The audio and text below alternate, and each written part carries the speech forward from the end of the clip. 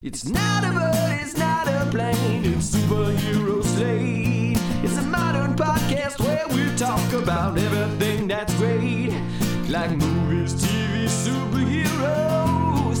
It's Superhero Slate. Oh yeah. Hello everyone and welcome to Superhero Slate, the show where we run down the latest superhero entertainment news. We love TV, movies, and superheroes, so let's talk it all out. My name is Chris Dillard. And my name is Mike Royer. And this week, we're looking towards Disney Plus Day.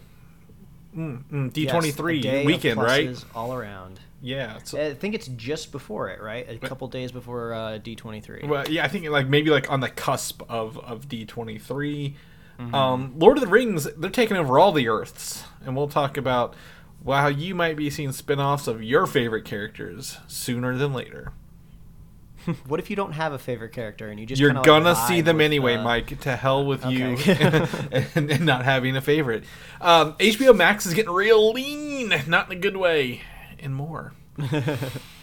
Yeah, we are coming at you with Monday Night Vibes. Yes. Something that I don't think we've done quite before. Whenever we've missed a Sunday, we've managed to slide in maybe on a Monday afternoon, late morning, but busy weekend. Had some friends / family. Well, I guess they're all family now because they just got married in Denver over the weekend. Wild, never been to an outdoor wedding where it rained before. And it only rained exactly during the ceremony, which was hilarious. So I was drenched in my suit, but if you've never been drenched in a suit before, it's not as crazy as you think it would be. The weather came and I air dried pretty quickly, and by the end of the night, it was like I was never rained on before. That is hilarious. One of my wife's coworkers got married this weekend, and it rained. So they did the ceremony, and they were like, "All right, you're married, run!" And it started pouring rain, and everyone had to pick up their chairs in the rain and run inside. So literally, again, nowhere near Denver, Mike.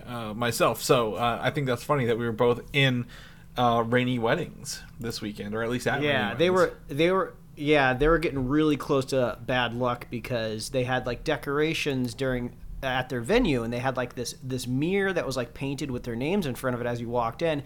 These huge wind gusts came in, knocked that thing over, and then we started running over there to save the decorations, and I was like, oh man, if that mirror just broke, that is going to be some super duper extra bad luck. But luckily it survived intact.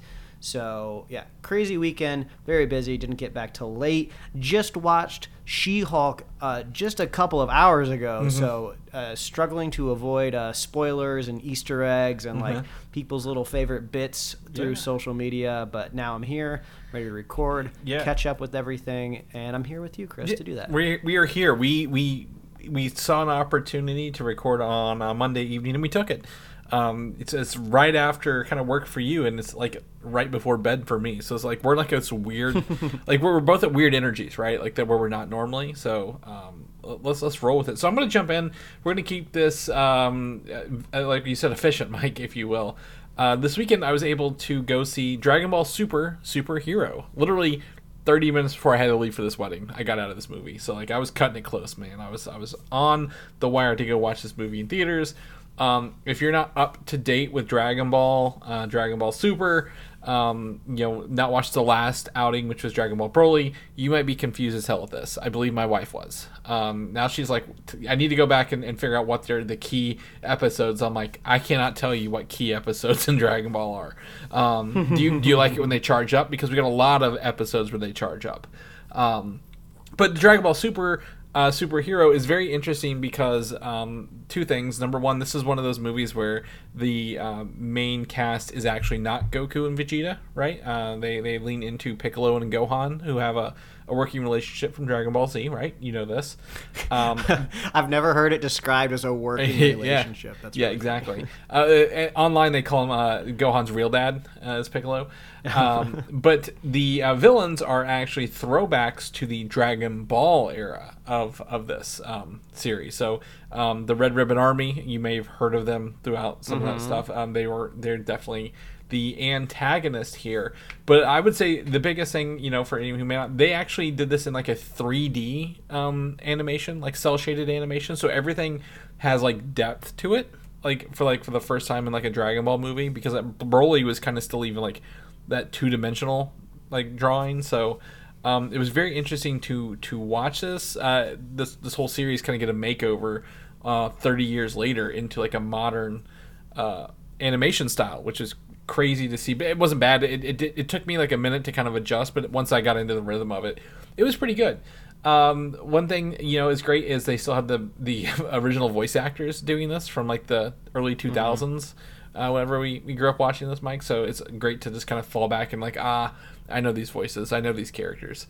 So that was really fun. But yeah, if you're into Dragon Ball Super, that's in theaters now in English.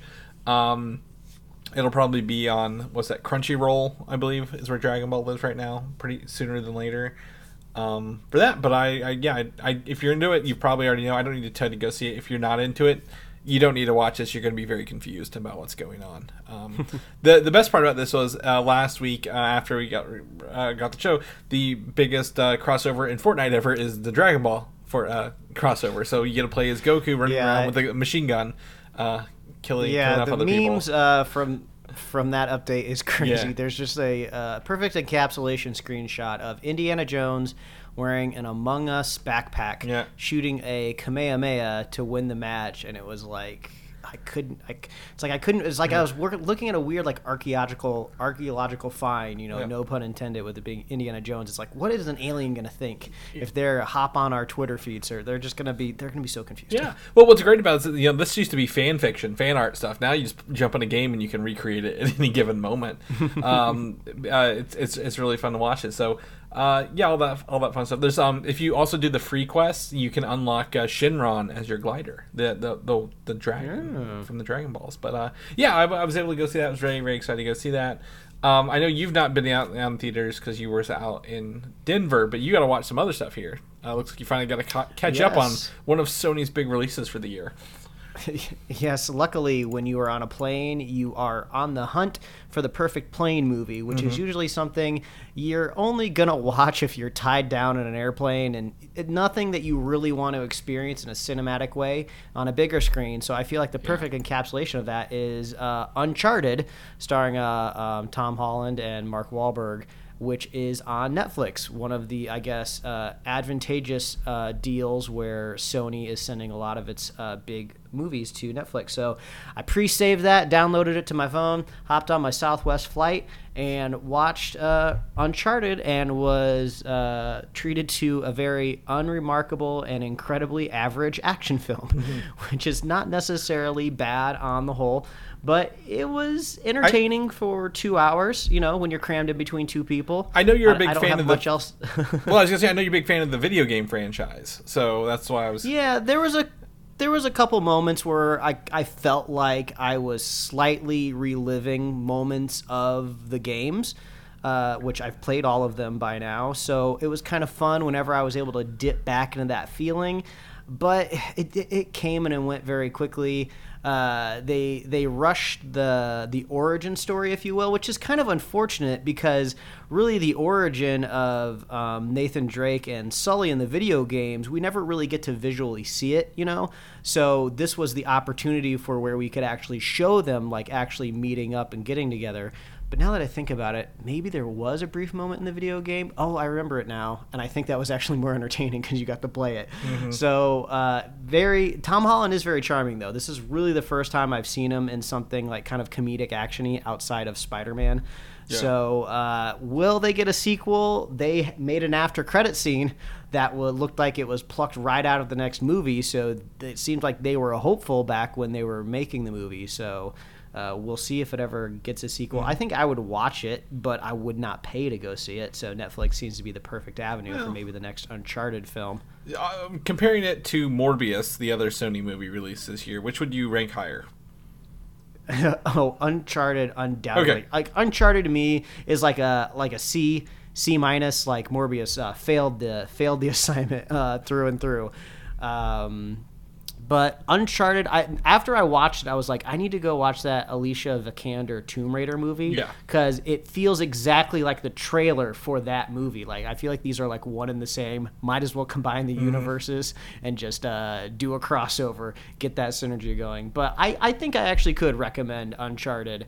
The only unfortunate thing is, the fun thing about the Uncharted games is they kind of took the ploy from Indiana Jones, where as those movies progress, the Indiana Jones movies, they start to like pepper in like, you know, a little bit of like mythos, a little bit of magic, a little bit of the unexplainable, right? And the video games do that really, really well.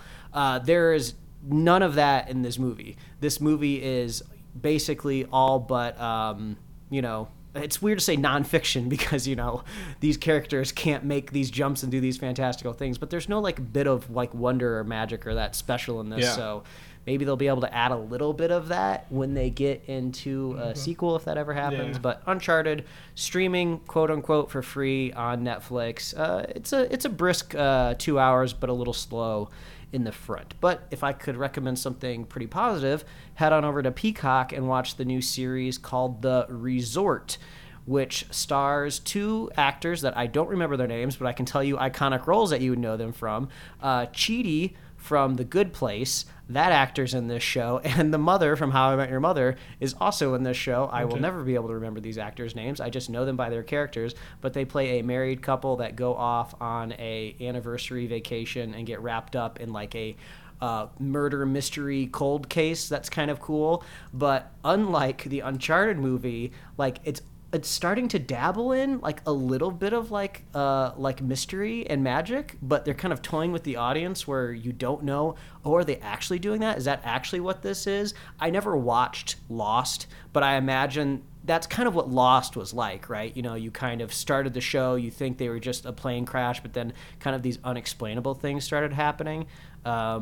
That's kind of starting to happen in The Resort. So that's still airing right now on Peacock. I don't know if it's a limited series or if it's going to possibly get a season 2, but, you know, that stuff changes all the time. I think The White Lotus was a limited series, and all of a sudden it got renewed for a season 2. So if you got Peacock, go check out The Resort. It's only limited by how many seasons they want to make of it, Mike. How popular are these things? So. That's the way to look at it. But that is what I watched this week. And to segue into our first topic, I was able to finally watch the very first episode of The Sandman on Netflix. You are ahead of me. I've not had time because we're going to talk about The Sandman, but I'm going to talk about home ownership, Mike, and how getting a hot water heater and an air conditioner can just not ruin your day. It just exhausts you, right? So within 24 hours, I had a hot water heater replaced and an AC unit replaced. So I did not get to sit down and watch any of this stuff because at any moment they could just turn your power off and you're like, I really don't want to get into something and I'll have to do that. But anyway, if you've not seen The Sandman, you know, they're all on Netflix. If you have, there's another extra episode they release a month later for the show, or a couple weeks, like 3 weeks after, called A Dream of a Thousand Cats. It's still based on the book, still same with actors, it's live action. It's apparently this was someone involved in the production. I don't think it was Damon Lindelof. I think it was somebody else.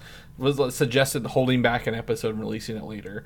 You know, this is one of those situations where honestly I hadn't even heard of this episode being made or teased or dropping until it literally dropped on Netflix the day of. And if I remember last time this happened for Netflix, was it, I believe, the Cloverfield Paradox, where they kind of surprise dropped something on us.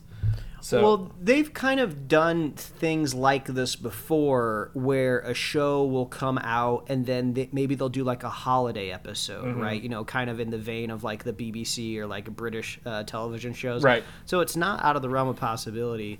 But I do find it interesting because whenever like a big kind of premium project drops on Netflix, I feel like I'm always sitting back and I'm waiting. I'm waiting to see what the reception of the show is like because Netflix acts pretty quick when they determine a show is not successful, and they'll put the vibes out there, and you'll know, oh, we're not going to be seeing any more Sandman. But I feel after a couple days after it was released, I started seeing Sandman stay in the top 10. top 5, top 3 shows on Netflix. I was like, okay, this is doing pretty good, especially for a show that is not one of these like reality shows or like teen drama based shows that Netflix usually does really, really well with. So I was like, oh man, Sandman is really performing on Netflix, and Netflix needs these big type of shows. So I started to see more people engage with it on social media, and you definitely can tell when Netflix has a lot of faith in a show is when they crank up their meme generators on their own social media accounts. So if you follow Netflix on Twitter or Instagram, you really start to feel what the company wants to push and to promote. And I see the Sandman a lot in there. So this is good for Netflix. This is good for Sandman, but I don't think we've heard season 2 yet, right? Before we jump into this, let me go back to the episode. If you watch the episode, it does include the Audible cast as characters in this, by the way, because we talked about like James McAvoy, right? David Tennant, Michael Sheen, Sandra Oh, like all these people are in that episode. So it tells me like that's, you're talking about, you know, Netflix having faith in it. Like whoever is doing all the Sandman stuff is literally bringing everyone together, right? They're like, oh my gosh, we got all these great voice actors doing the Audible series. Let's bring them in here. But as Neil Gaiman has said, you know, Netflix has not renewed this yet, and the reason for that is apparently Sandman is a really expensive show. And for Netflix to greenlight / bankroll the next season, it has to perform incredibly well. But this show has been the top show in the world, I believe, until the Game of Thrones episode last night. That this was the number one streaming. And you know, there's not really been anything else, right? So that's been to the advantage of the Sandman. However, Gaiman has also said if Netflix does not pick this up, he has full rights to shop it around to other homes if he so desires. So I think, you know, again, Netflix market. If Netflix is pushing it, I believe they have faith in it, right? They want to ride that wave while they can. But with Game of Thrones this week, Amazon, I believe, in 2 weeks for the Rings of Power, it's probably, you know, not on its way out, but those numbers are going to drop pretty quickly. So this is probably where we're probably about a month out before they say yes or no on season 2 and confirm it. So have you ever read the Sandman books before, Mike, before we...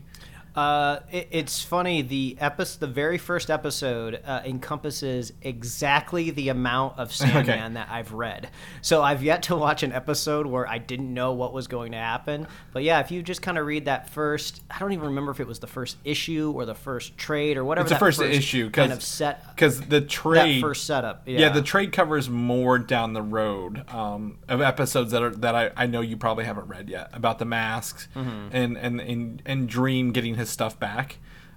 So as far as I can tell, the adaptation of the first issue and the first episode went over well, but if I get around episode 2, hopefully, if I get some free time, it will be all new territory for me, so that'll be fun. Did you are you I guess the question, without you showing your hand, yes or no, are you going to want to watch more? Are you going to try to watch more, or are you like, yeah, I'm okay? I mean, so far it's intriguing, but it seems like I think this is just it just depends what headspace you're in when you're like watching and binging different TV shows. It's like, am I ready to like engage my time and schedule with like an hour-long drama? Maybe. We'll see how it goes. It's also like, this is what happens kind of when things become bingeable on a Netflix format, right? It's just like I have like 8 to 10 hours in front of me to commit to Sandman, which I'm sure that they're great hours, but it's almost like if it just came out once a week, maybe I could keep up with it a little bit better. And I know you're telling me you can just watch one episode a week if you want, Mike. No, I can't. I don't have the self-control to do that, so it's just too daunting on my psyche. But so far, so good. Okay. All right. I plan on watching it. Like I said, I just had not had a chance to sit down and do it, but I'm looking forward to possibly taking advantage of that when I have some more free time. And I'm not going out to spend money because I just spent a lot of money on my house. Moving along, Doctor Strange in the Multiverse of Madness. Some new image, looks like a previs render, shows the villain Nightmare, what his scene would have looked like. Looks like, there are 4 people, possibly other sorcerers on the thing, but he is riding a big deathly, I guess, big black horse with his big horns on his helmet. But this was supposed to be the character Nightmare if he made his appearance in Doctor Strange in the Multiverse of Madness. This is a little bit of a bummer, just because, like, I would say one of the very fair critiques of Multiverse of Madness is we didn't get a lot of multiverses. And it kind of looks like maybe this could have been one of them. I mean, there's a big blue screen behind it, so, you know, you could put your creative multiverse back behind there. But yeah, it seems like maybe this would have been a different universe. I think this was maybe the pre-opening for Doctor Strange, like his like cold opening, I guess, if you will. Like, but you know, the character Nightmare, I mean, it's a pretty strong character. I probably wouldn't waste him early on, maybe. But it looks to be snowy and like maybe on a lake, right? A nice lake, it looks like to me. Mm-hmm. So I don't know anywhere in the movie where he was on an ice lake. Unless maybe he was like, this horse was like maybe one of Wanda's minions, maybe, possibly. I don't know. Best part about, we talked about this, cut things and things that don't happen is they're not canon. And they can use them however they want going forward. So if you want to take a look at the picture from Instagram here, you can check that out in our show notes. We're going to move along to another movie that also came out this year for Marvel, Thor, Love and Thunder. September will now be on Disney Plus September 8th, Mike. We are just like 2 weeks away, right? That's what I'm looking at here, which I believe is the Thursday before D23. So, is that a Thursday? I'm going to I have my calendar literally pulled up for this. September, Thursday. We're in that zone. Yeah, because like they're doing She-Hulks on Thursdays now, so they will also be adding one of those assembled episodes, which is essentially the behind the scenes of Thor: Love and Thunder. So I kind of like to watch that one on this one a little bit to see, you know, how they made this, because a lot of this has got to be green screened, right? Like literally. Most of Thor: Love and Thunder is somewhere on the stuff in New Asgard, you know, a set, but everything else is very spacey, trippy. So I'd like to see some of the fun they were having on set, maybe some of the riffing, so that'll be out there. Speaking of more concept art, this is where this originally popped up before that Thor news came out today on Monday. We get to see some concept art of the Grandmaster, played by, can't think of the actor's name, Jeff Goldblum, in his cut role from Thor: Love and Thunder. And it looks like he has someone in it, like putting Korg back together, right? Because you see Korg's face in the bottom left, and this guy's like welding on something, maybe. I don't know what he's making here, but yeah, I find the most interesting part that they're kind of trying to bring in the visual identity of the Celestials onto this welding helmet with these dots, which of course this is just concept art, but maybe there is just kind of an overall vibe over at Marvel with the visual design crew that, like, hey, you know, we need to think more and more about these Celestials whenever we move forward, because we're trying to lean on them a little bit more, especially when you talk about the Eternals. So I like that idea about it. I think it's fun. I also think, you know, it's also a Jack Kirby thing who created the Eternal, or not the Eternals, the Celestials, right? So you see like the back, like the red and white, like the lines and circles, that very feels much like an old Jack Kirby comic book. So like they were very much leaning that for Ragnarok and Love and Thunder. But I also say, you know, I go back to like Guardians 1 and 2 also kind of like borrowed some of those celestial designs. So anything in space has definitely got a feel in the MCU. So you can check out that bit in our notes below. So but yeah, I thought, wouldn't it have been funny, as other thing is that the Grandmaster shows up, and instead of like going after Thor, he's like giving Korg like a robot body, like his little rock helmet would have been like on a, like kind of like Meek, right? How Meek like controls a little robot body. So that'd have been funny. But we'll talk more about maybe the Grandmaster's role in things later on, if you will.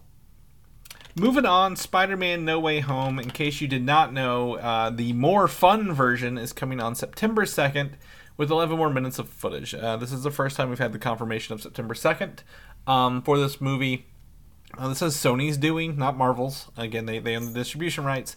But also tickets are going on sale this Tuesday. So I know someone who messaged me like, oh, I now have a chance to actually go see Spider-Man in theaters because I missed it the first time.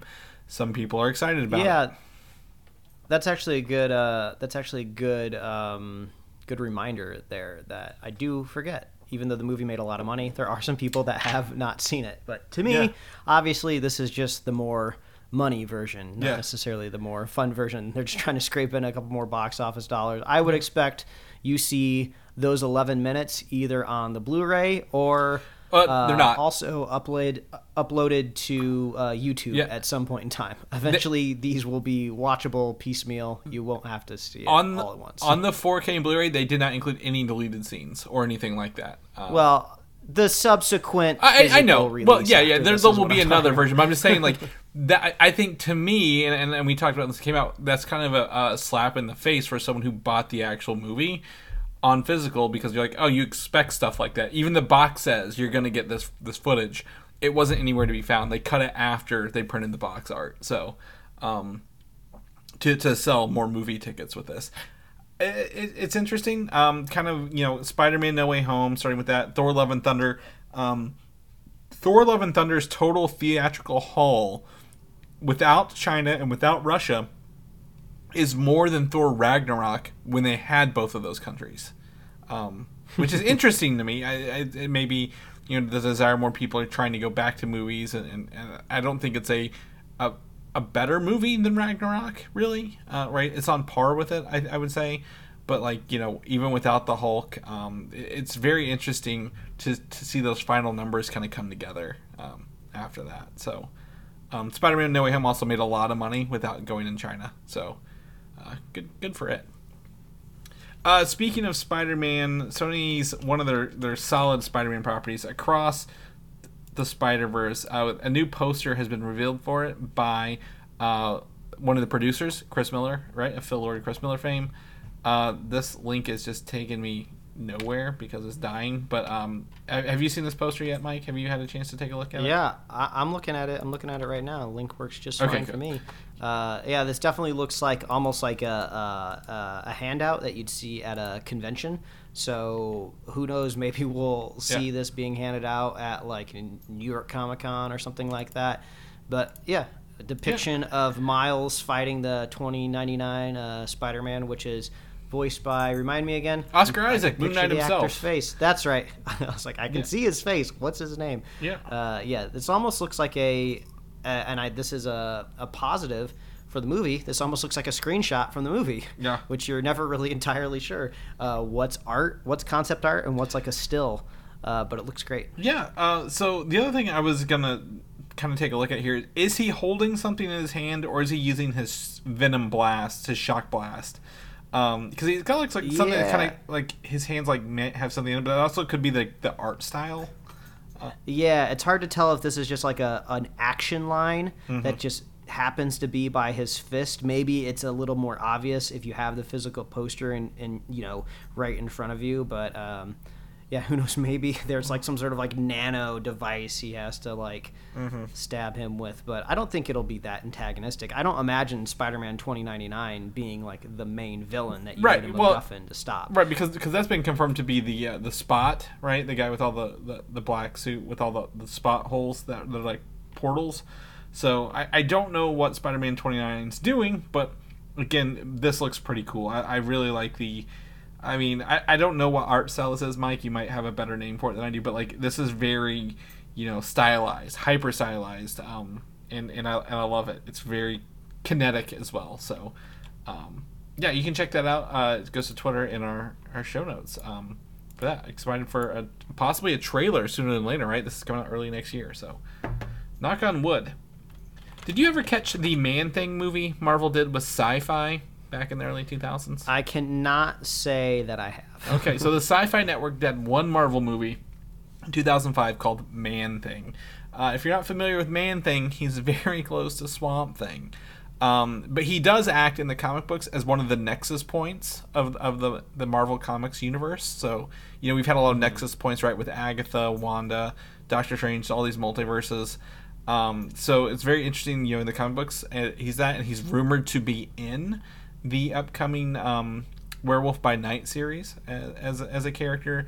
Again, rumors, take it with a grain of salt, however you want. But this movie that you may or may not have seen on Sci-Fi in 2005 is now on Tubi, that free streaming service that we talked about last week, where you can also find Shark Side of the Moon on. So I figured I'd give that a shout because I was like, why is Man-Thing in the news all of a sudden? Apparently it made its way to Tubi. The director has like been reminiscing on how Kevin Feige was like a big proponent of the film. Like, hey, he's giving feedback on the script and kind of helping out as a producer back then, which was really cool, right? Like, you can only do so much on I think it was under $5 million to make that movie in 2005. Do you remember the name of the actress who plays Hellcat in Jessica Jones on Netflix? I can picture. It's Rachel something. Picture her. Yeah. She's actually in that movie. She plays a different character in that movie, but that was her first foray into the superhero genre back then. So check that out on Tubi or not Tubi. I'm gonna keep making that joke. I gotta stop. Moving on, D23, Mike. Big event coming up. The rest, people are assuming the rest of the MCU phase, multiverse phase saga is going to be announced that week. Casting announcements for Fantastic Four. Rumors are running rampant. Speculation everywhere. But one of the things we don't have to speculate about is Disney and Marvel have announced a games presentation for September 9th, that Friday, at 1 Pacific, 4 Eastern. And this is very important because, we have a couple big big IP Marvel games on the horizon we know very little about, right? Those specifically being the PlayStation versions of Spider-Man 2 and the upcoming Wolverine game for PlayStation as well. Man, bless any media outlets out there that cover just video games in general, because the development cycle on these things are like so long that my brain can just not hold on to them. Like, I totally forgot that a Wolverine game was announced. Obviously I know Spider-Man is a game, but it's just so far back in my head because I know these things take forever to come out. So it's always kind of like a nice little surprise for me. Like, there'll be some sort of like video game expo or panel somewhere, and they'll be like, oh, there's finally gameplay footage for this game that was announced like 4 years ago. And I'm like, oh, I forgot about that. No, this is cool. I'll check in again in 2 more years when it's almost done. Yeah, I think Spider-Man 2 is on the horizon. Wolverine is a little farther out. Those are the same studio. Both, I believe, purchased by Sony recently. It's funny, you mentioned a friend of the show, Brian, who does Comic Yard with me. He recently got a PlayStation 4, and the first 2 games he got were Spider-Man and Miles for his PlayStation 4. So he's been live texting me while he's been playing. And I have to play dumb at some of the points in those storylines because I'm like, oh, I know where this is going. I know what he's about to find out, and I don't want to tell him anything.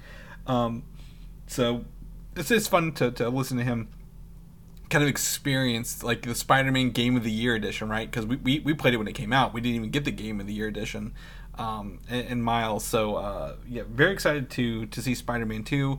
Hopefully they have something there for us around the corner. The other games they did confirm, they're going to talk about Disney's Dreamlight Valley, which is like Tom Nook's Animal Crossing, whatever that is for Disney characters. Marvel's Midnight Suns, which is the upcoming I guess turn-based, supernatural Marvel game, and Lego Star Wars: The Skywalker Saga, which I've still not beat because this game's just so huge, but it's a really fun game. My guess is maybe more DLC, maybe like some Mandalorian levels or like the Rogue One or Solo movies they didn't put in there. So huge games, big fun. Very excited for some more Marvel IP to kind of get out there in the game world. Lord of the Rings, the Dark Crystal and things, Mike. Not really Dark Crystal. I just wanted to rhyme for a second. Lord of the Rings, the series, franchise, rights, everything have now been acquired by a new owner called the Embracer Group. They have acquired Middle-earth Enterprises, which is the company apparently that runs all this stuff. I honestly... Embracer Group sounds like an evil organization that you would see in a comic book, right? Yeah, it's very ominous. I didn't think Lord of the Rings was cheap enough to be purchased by somebody I'd never heard of before. I figured there was a lot of money in the Lord of the Rings stuff, right? And Hobbit stuff. But this company now owns the worldwide rights to motion pictures, video games, board games, and merchandising, theme parks, and stage productions relating to the iconic fantasy literary works of The Lord of the Rings and The Hobbit. Man, I really wonder what's going on there, because I thought the last that we kind of talked, in general about like Lord of the Rings, being acquired, for production by Amazon, right? I had the opinion in my head that it was kind of a little bit like James Bond in a way, where like the Tolkien estate kind of had final say over exactly what could be done, even though they could sell the rights of it. So I'm curious if that's still going on here too, right? I don't really know what's going on here. Is the Embracer Group like owned by the Tolkiens or something like that? I feel like there's something else going on here where it can't be quite as simple as just like these people just outright own Lord of the Rings, they can do whatever they want now. I believe it is this company, Middle Earth Enterprises, I pull up their wiki just to make sure, owns the worldwide exclusive rights to certain elements of Tolkien's The Hobbit and Lord of the Rings. Certain elements. That to me, that sounds like not outright ownership. So yeah. So apparently, the Tolkien estate, or I guess Tolkien himself, sold everything, the film, stage, and merchandise rights to United Artists in '68. So he actually was out of it pretty early on, before he passed away. So they've been passing these back and forth. I would love to see. I mean, we're not huge Lord of the Rings stans, that know every little thing about the universe, but it would be kind of cool to see theme park, right? Yeah. It almost seems like that's perfectly pitched for a place like Universal, that's always looking for like a big IP to compete with like Disney at the parks. I mean, it worked well for Harry Potter. I mean, come on, a Lord of the Rings theme park would be like so rad. Exactly. I mean, when I said that, I'm like, oh, this sounds pretty good. Like a theme park is great. Like, that would be perfect. I know in like New Zealand where they filmed it, they still keep like the Hobbiton stuff, right? And people can go tour that stuff. But like, bring it over here, put one on the East Coast, put one on the West Coast. Let's all go to the, was it the prancing pony, right? In the first one, we can have a drink.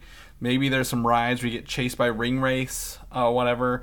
That'd be so cool. Yeah, I mean, you maybe get some battling stuff. You can stab a couple, orcs or whatever. I don't know, but I was looking into Embracer has come up twice for me this year.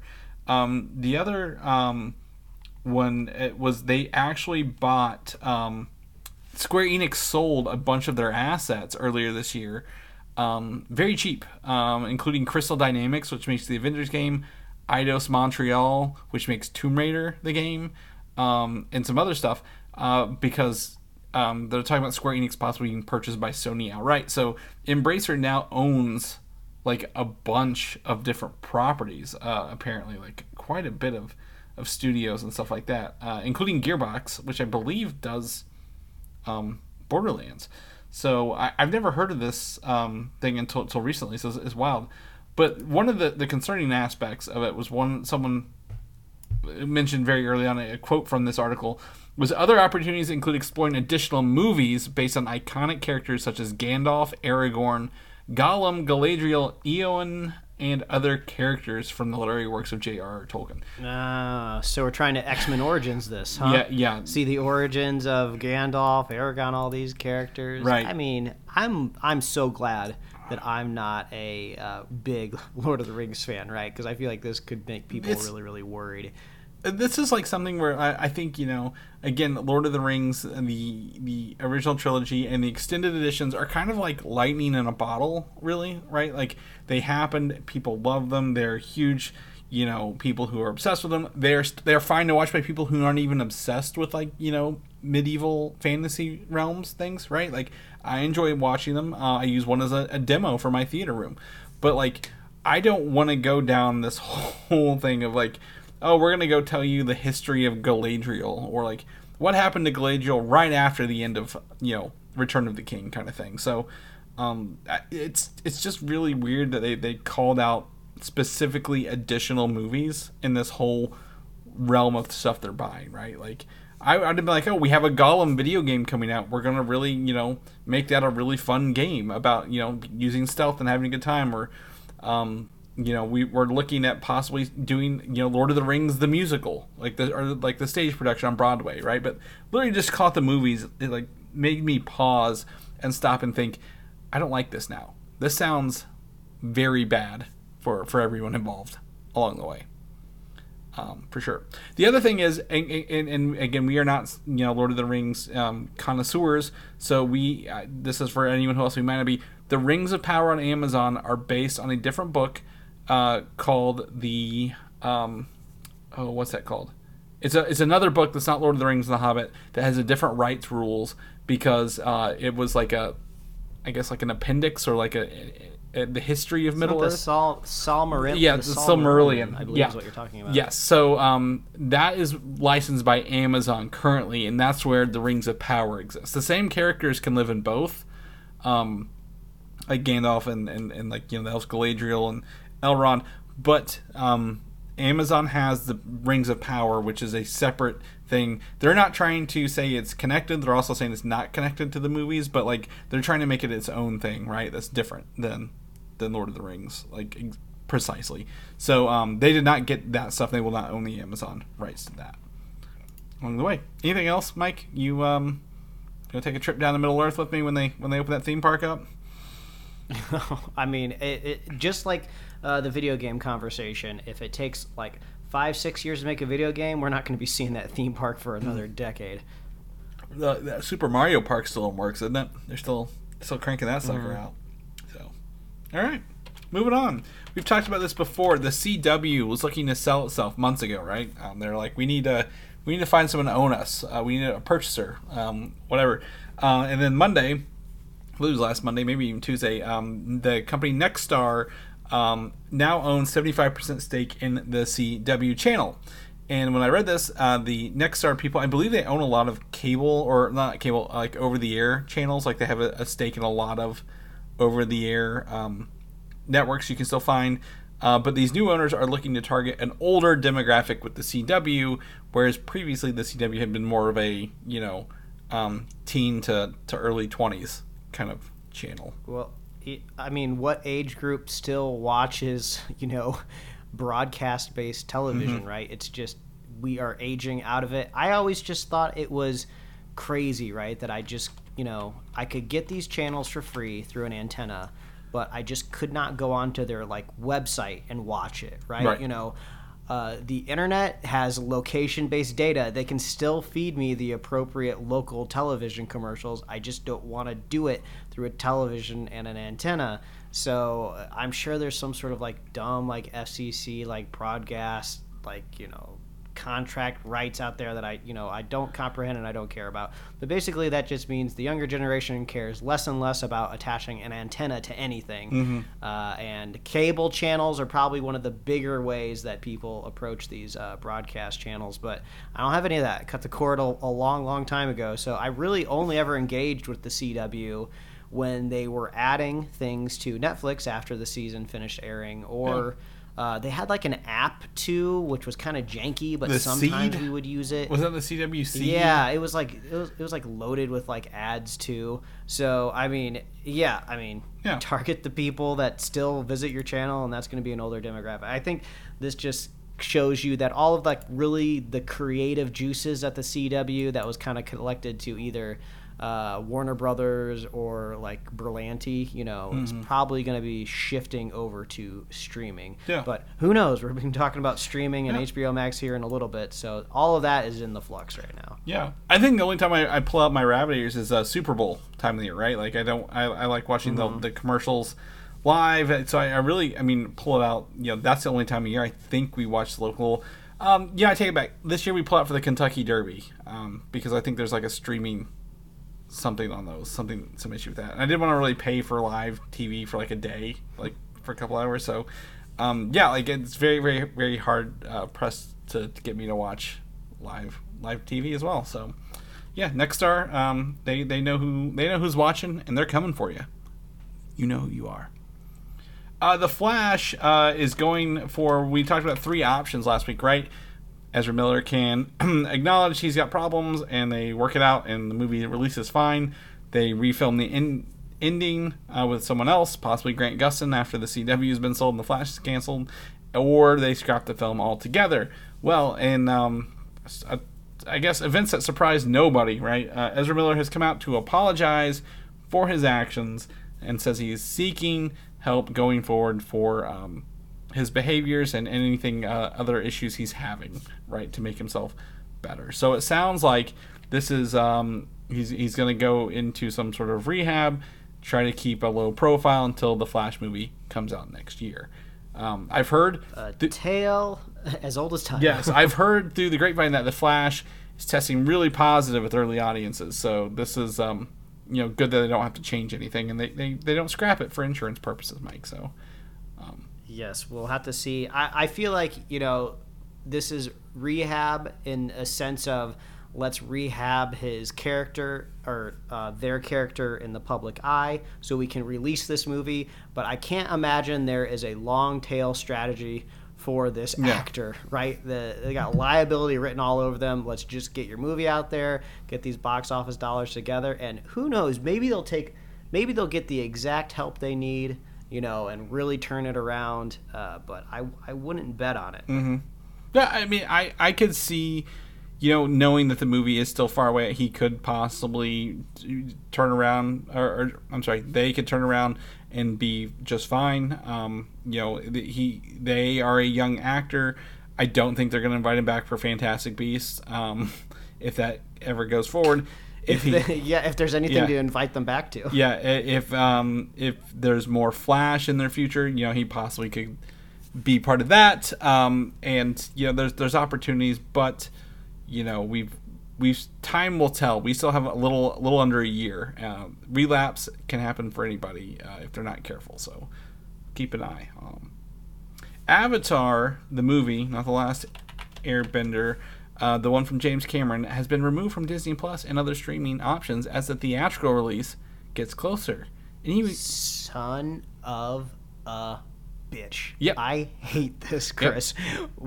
We've been telling our audience for years we are going to do a whole review on the first Avatar because our show did not exist when we all went to theaters to see that blue movie, and we are promising the audience that we were going to revisit that movie, and it was going to be kind of fun for me because I've only seen it once when it was in theaters, which I honestly was like a decade ago, right? So I'm looking to dive back into it, but it sounds like I will have to go through other means rather than the streaming service I already pay for. Mm-hmm. Really annoying. Well, I think there's two sides. One, this is, again, Avatar 1 is being put out as a remastered 4K version, right, or whatever, in theaters. So, of course, if it's going to theaters, it's not for the second one going to theaters. But I wouldn't also be surprised if they pull it for that, too. But hopefully, maybe before the new one comes out, they will drop the 4K enhanced edition on Disney Plus before we go see the second one. And that would probably be a better case scenario because I would love to watch a newer than 1080p version of this movie, right? Like, I would really like to see that. So maybe that's what we can hope for.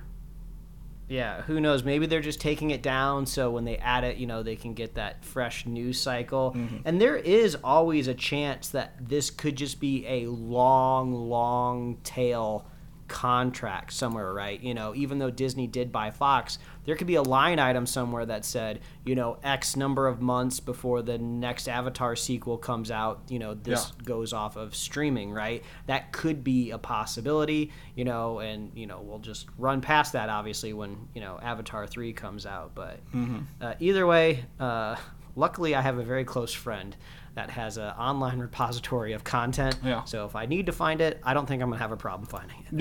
Yeah. I think I'm pretty sure that friend already has the original version, but hopefully that 4K version drops pretty soon, or the redone version. I've also heard they're going to be doing a high frame rate version, like a 30 or 60 FPS version of it. I'm like, I don't know if I want to watch that. That'd be kind of weird. I don't know. Yeah.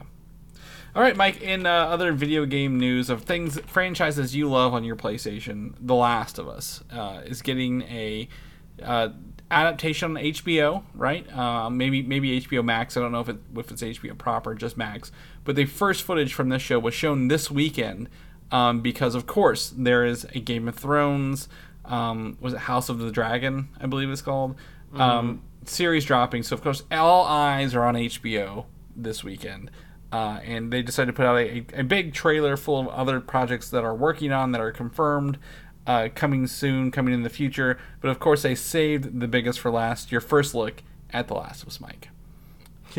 Yes, I clicked on the link here in our show notes, and I was like, oh no, Chris accidentally put in the link for a time code for partway through the trailer. Like, no, you did a very nice thing of linking exactly to this part of the sizzle reel where The Last of Us is, which means, unfortunately, we only get about 20 seconds, but it looks cool. It looks great. It's coming out soon. It looks just like the video game. They're really nailing the aesthetic that they've built from the game, but like it's almost like they are in a great position where the game was built so well to like mimic real life in a way if this scenario was to ever transpire. So Last of Us looks great. But no, you bring up a good point where all eyes were on HBO last night. I saw a video on Twitter where somebody was walking through New York, and they took a video of the outside of this apartment building where at least 6 of the units were all synced up watching House of the Dragon. So they either must have all hit play at the same time on their streaming device, or they still have like terrestrial, in a sense, HBO where it just airs at a certain time. But it was just like, oh yeah, that's right. People loved Game of Thrones, and they're still going to come back when they make a sequel, even though we still have a bitter taste left in our mouth. Yeah, I mean, again, I'm indifferent to Game of Thrones. I never got hooked on it. I missed like half of the middle of the season or the whole show. So for me, I don't have that draw. But like watching this Last of Us, what I really want to see, Mike, are the clickers, right? I really want to see their the enemies in this. So I'm sad they didn't show that. However, I mean, like you mentioned, I've seen clips from the game. I know the color palette of the game, and this color palette matches up pretty good.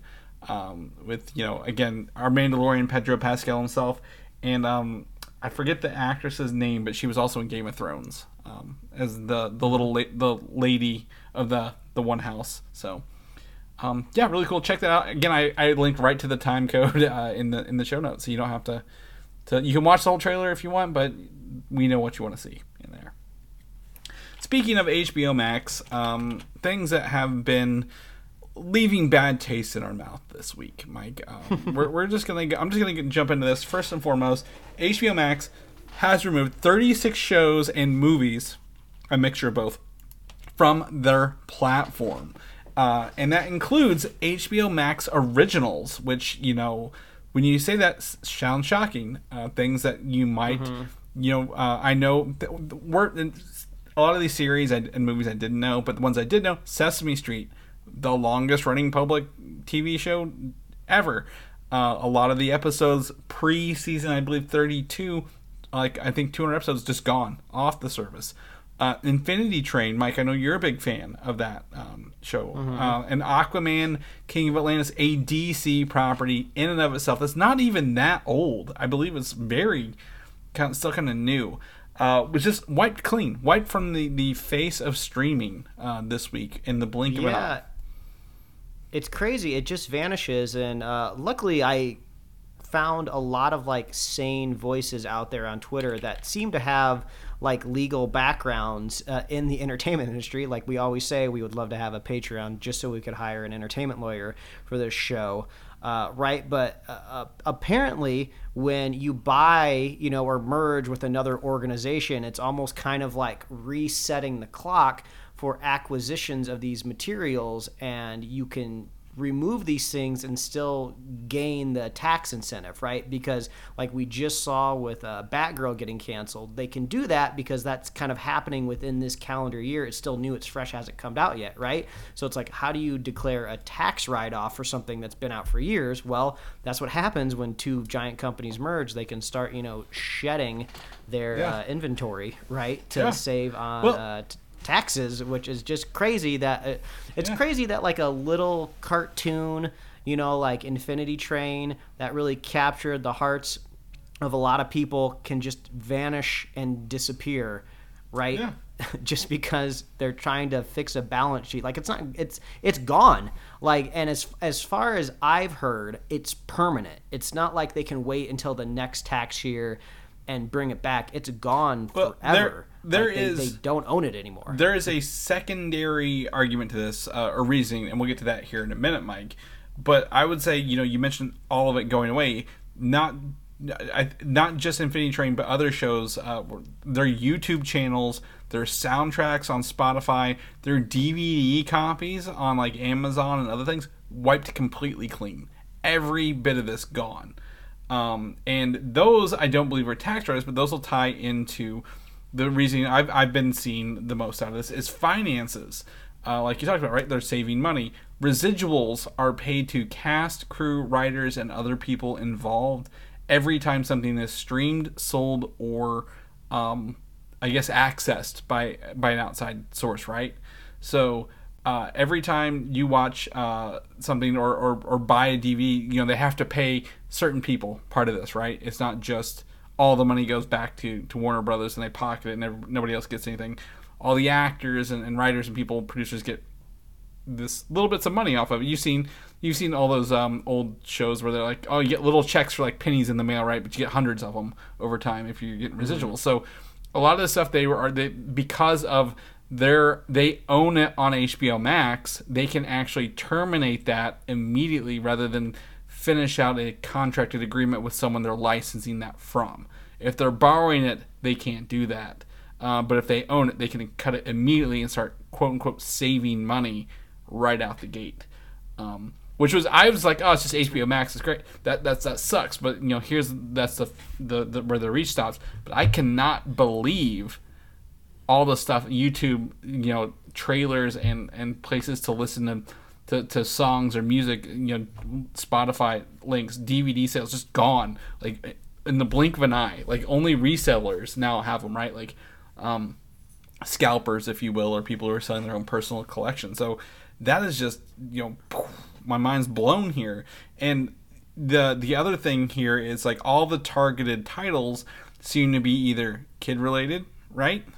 Because of all the animation and the Sesame Street, or reality programming HBO Max had. And I have a little bit of insight onto the reality programming one, if you would like that a little bit.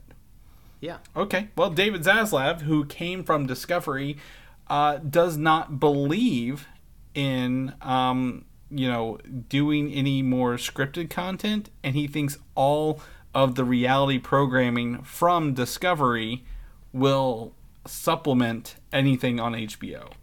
So I was talking with a friend of the show, Patrick, who actually, he literally sent me that video of the houses in New York, like earlier today on TikTok. Mm-hmm. But we pulled up the quote here where we were talking about it here.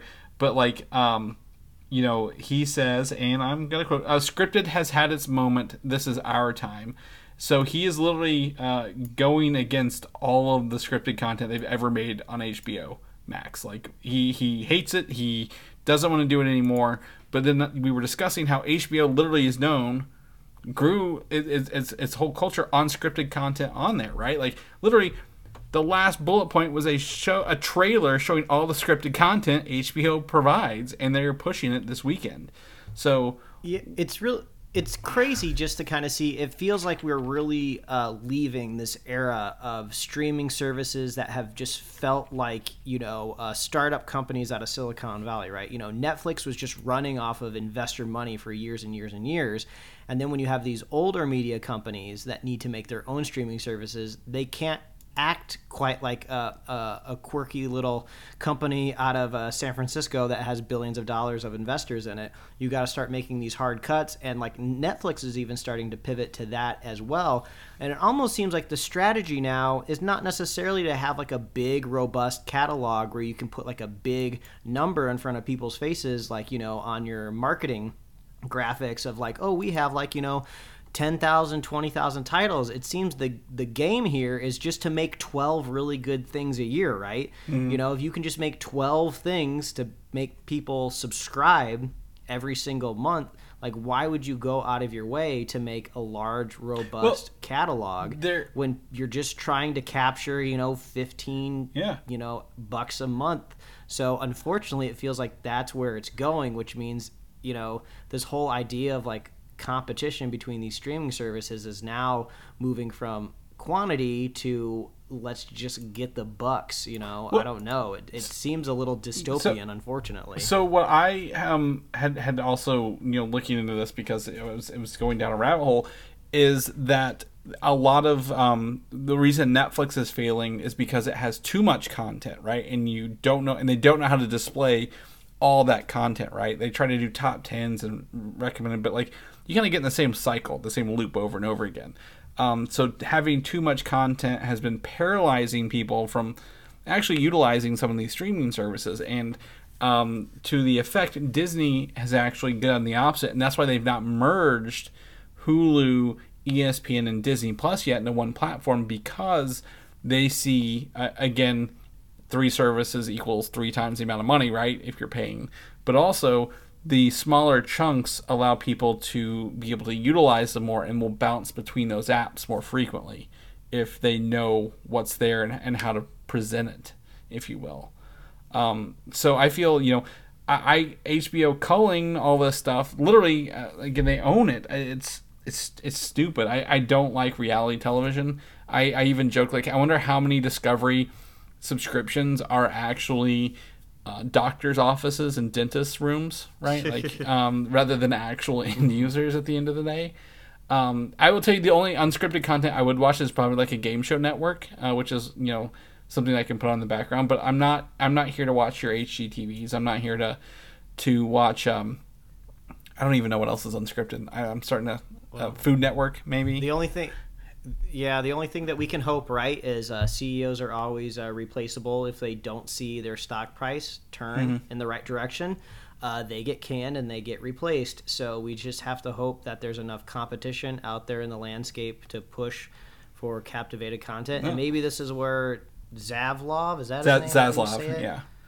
Zaslav, maybe he gets an education here this week with the new Game of Thrones spinoff, coming out, right? Of like, oh crap, this is what analytics looks like for a show, and you can't sell merch, for a reality show. Like you can sell like a couple like T-shirts to some you can't like some house spouses. Right? I think you can't tap into a zeitgeist, with reality programming, right? Like.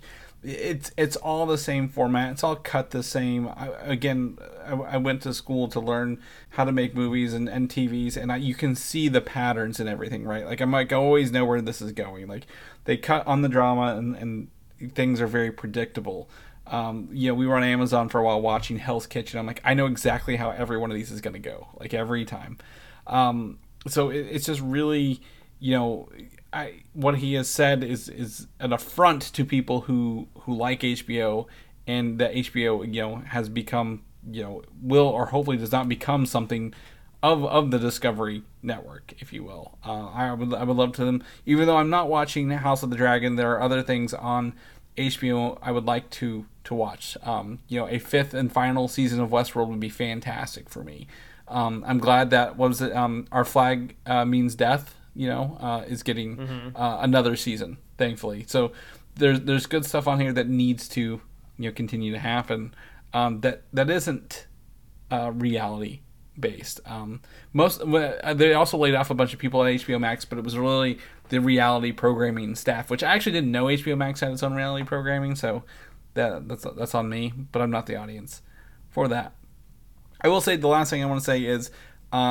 They are really, I don't know if they're trying to sweeten the pot because of everything going on or what, but they literally are doing a new pricing right now, promotion for this through the end of October. So if you join HBO Max for a year, it's $105 for a year of ad-free. Normally it's $150, or if you go for the HBO Max ad-supported, it's $70 for the year compared to $100. Now, I get mine through my phone plan, so hopefully that doesn't go away, because I don't know I would ever support a scriptless HBO Max offering. Yeah, well, I looked into it to see, if an existing account could do this, and it wouldn't let me do it. Really? I actually tried.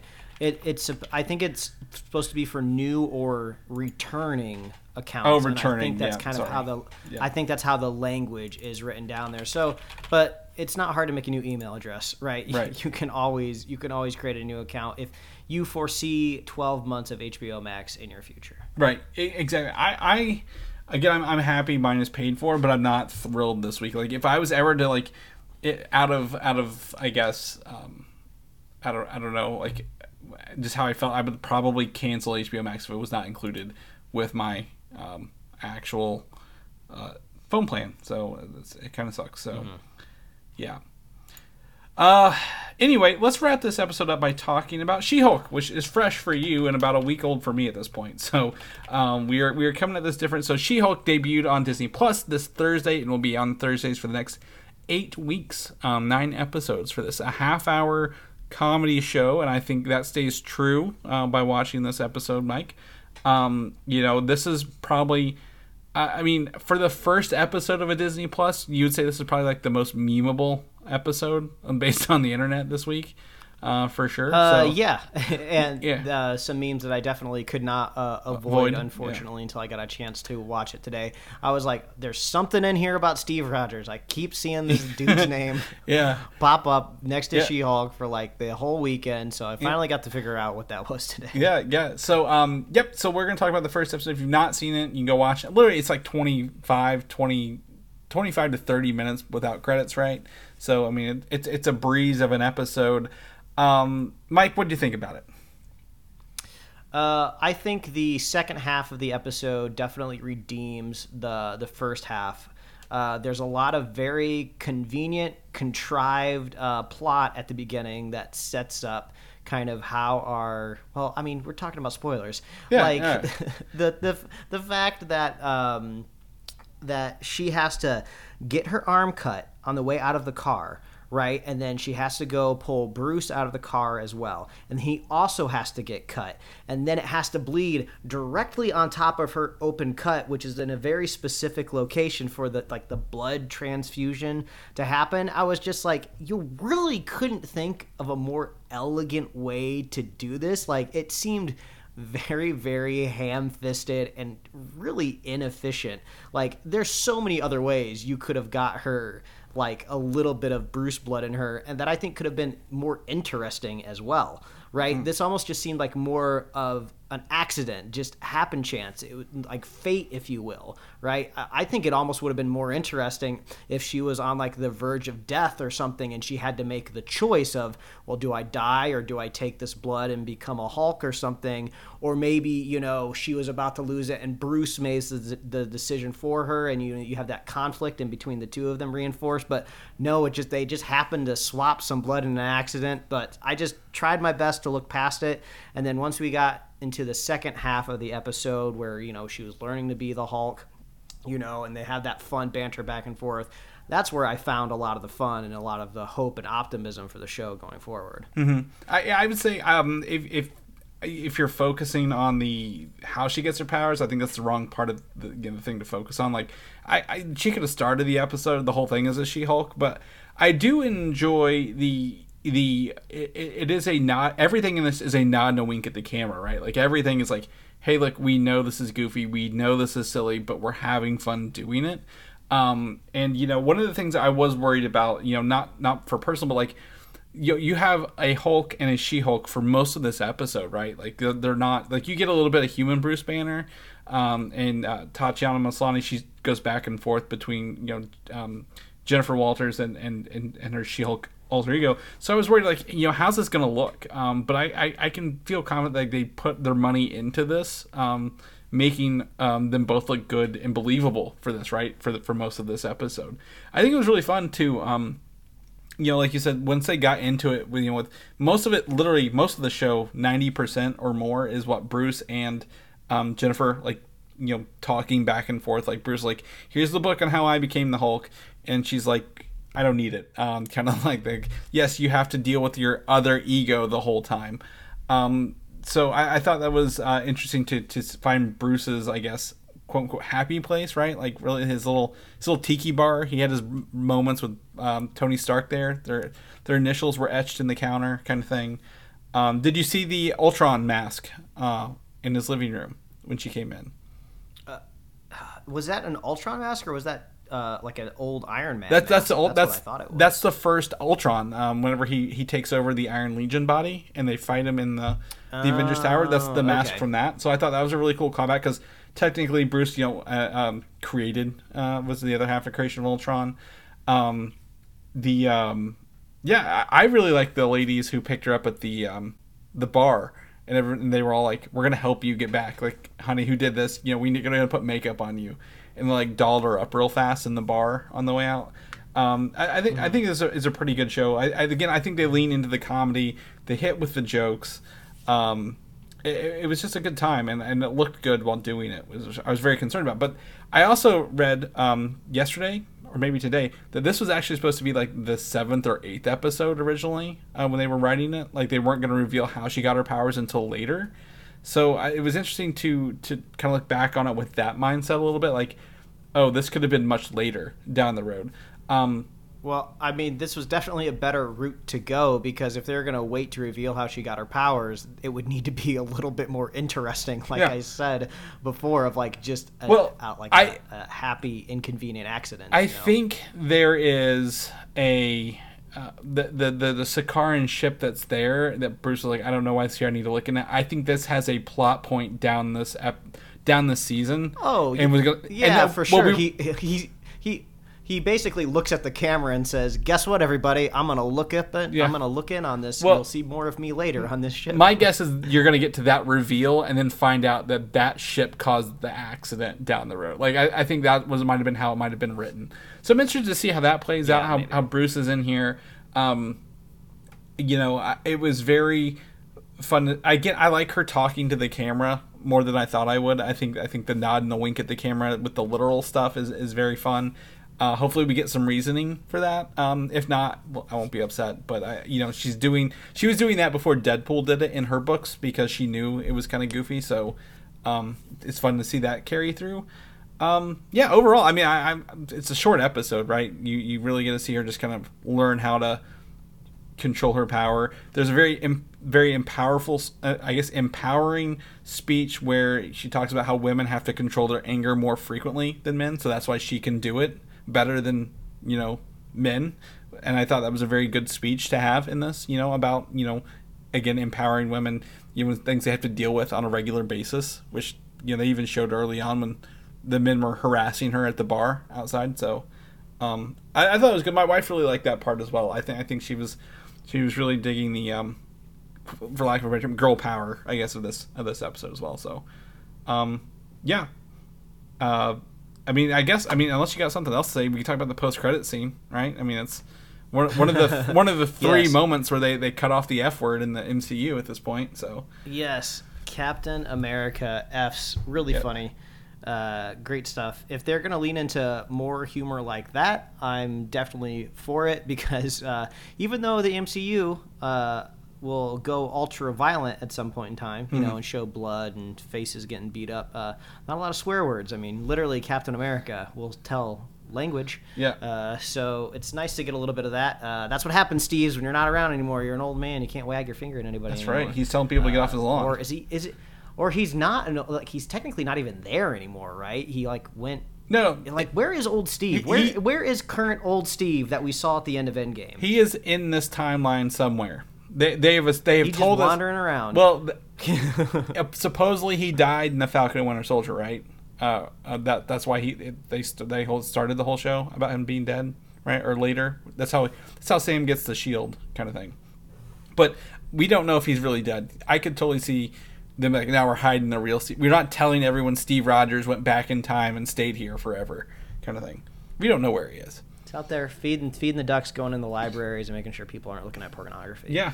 Just really doing street level hero work. He's asking his grandkids, how do I order something on Amazon? He just wants to know. He's got to get something on Amazon.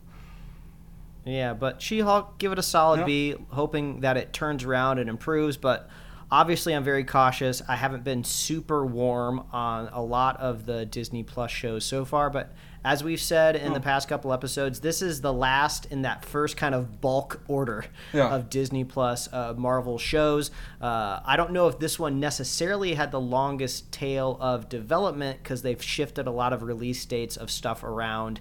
So we don't know if this was really the last one to get kicked off, but this is the last from that group. Well, I would say it probably has the most time in CG post-production work than any of the other ones. So it could have been filmed with those, and it's just on the tail end because of that effect, right? Like it's like we have we have to make someone green the whole episode.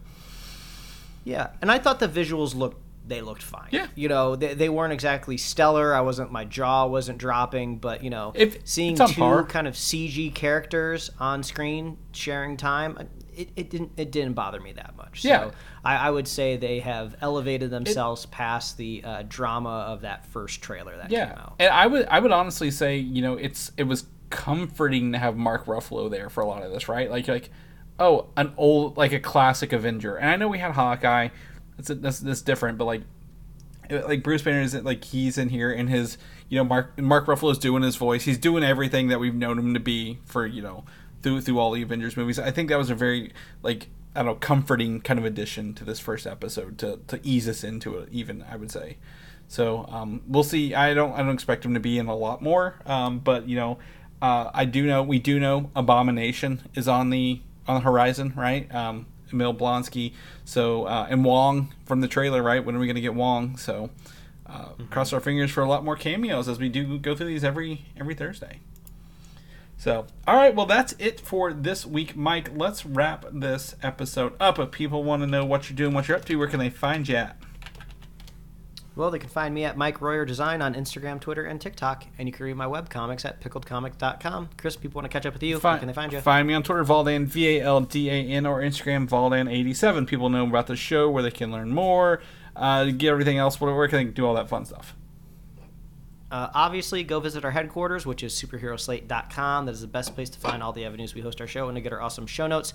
So if you want to see that Last of Us footage or that concept art from Thor Love and Thunder or even that previs from Doctor Strange Multiverse of Madness, we got that all in our show notes. You can find us on Apple Podcasts, YouTube, Spotify, wherever else you love to listen to fine podcasts. You can like us on Facebook, follow us on Twitter and Instagram, and you can get merch at superheroslate.com/store. We love hearing from you. Please reach out. What are you watching right now? What are you upset that got cut from HBO Max? Are you canceling your subscription? Let us know. Keep us in the know. If you want to be a super fan, all you got to do is share the show with a friend, share the show with a buddy. We'll be here every week, folks. That's right, and we will see you this week probably on our regularly scheduled program. Yes. Bye. Thanks for listening, and don't forget to subscribe.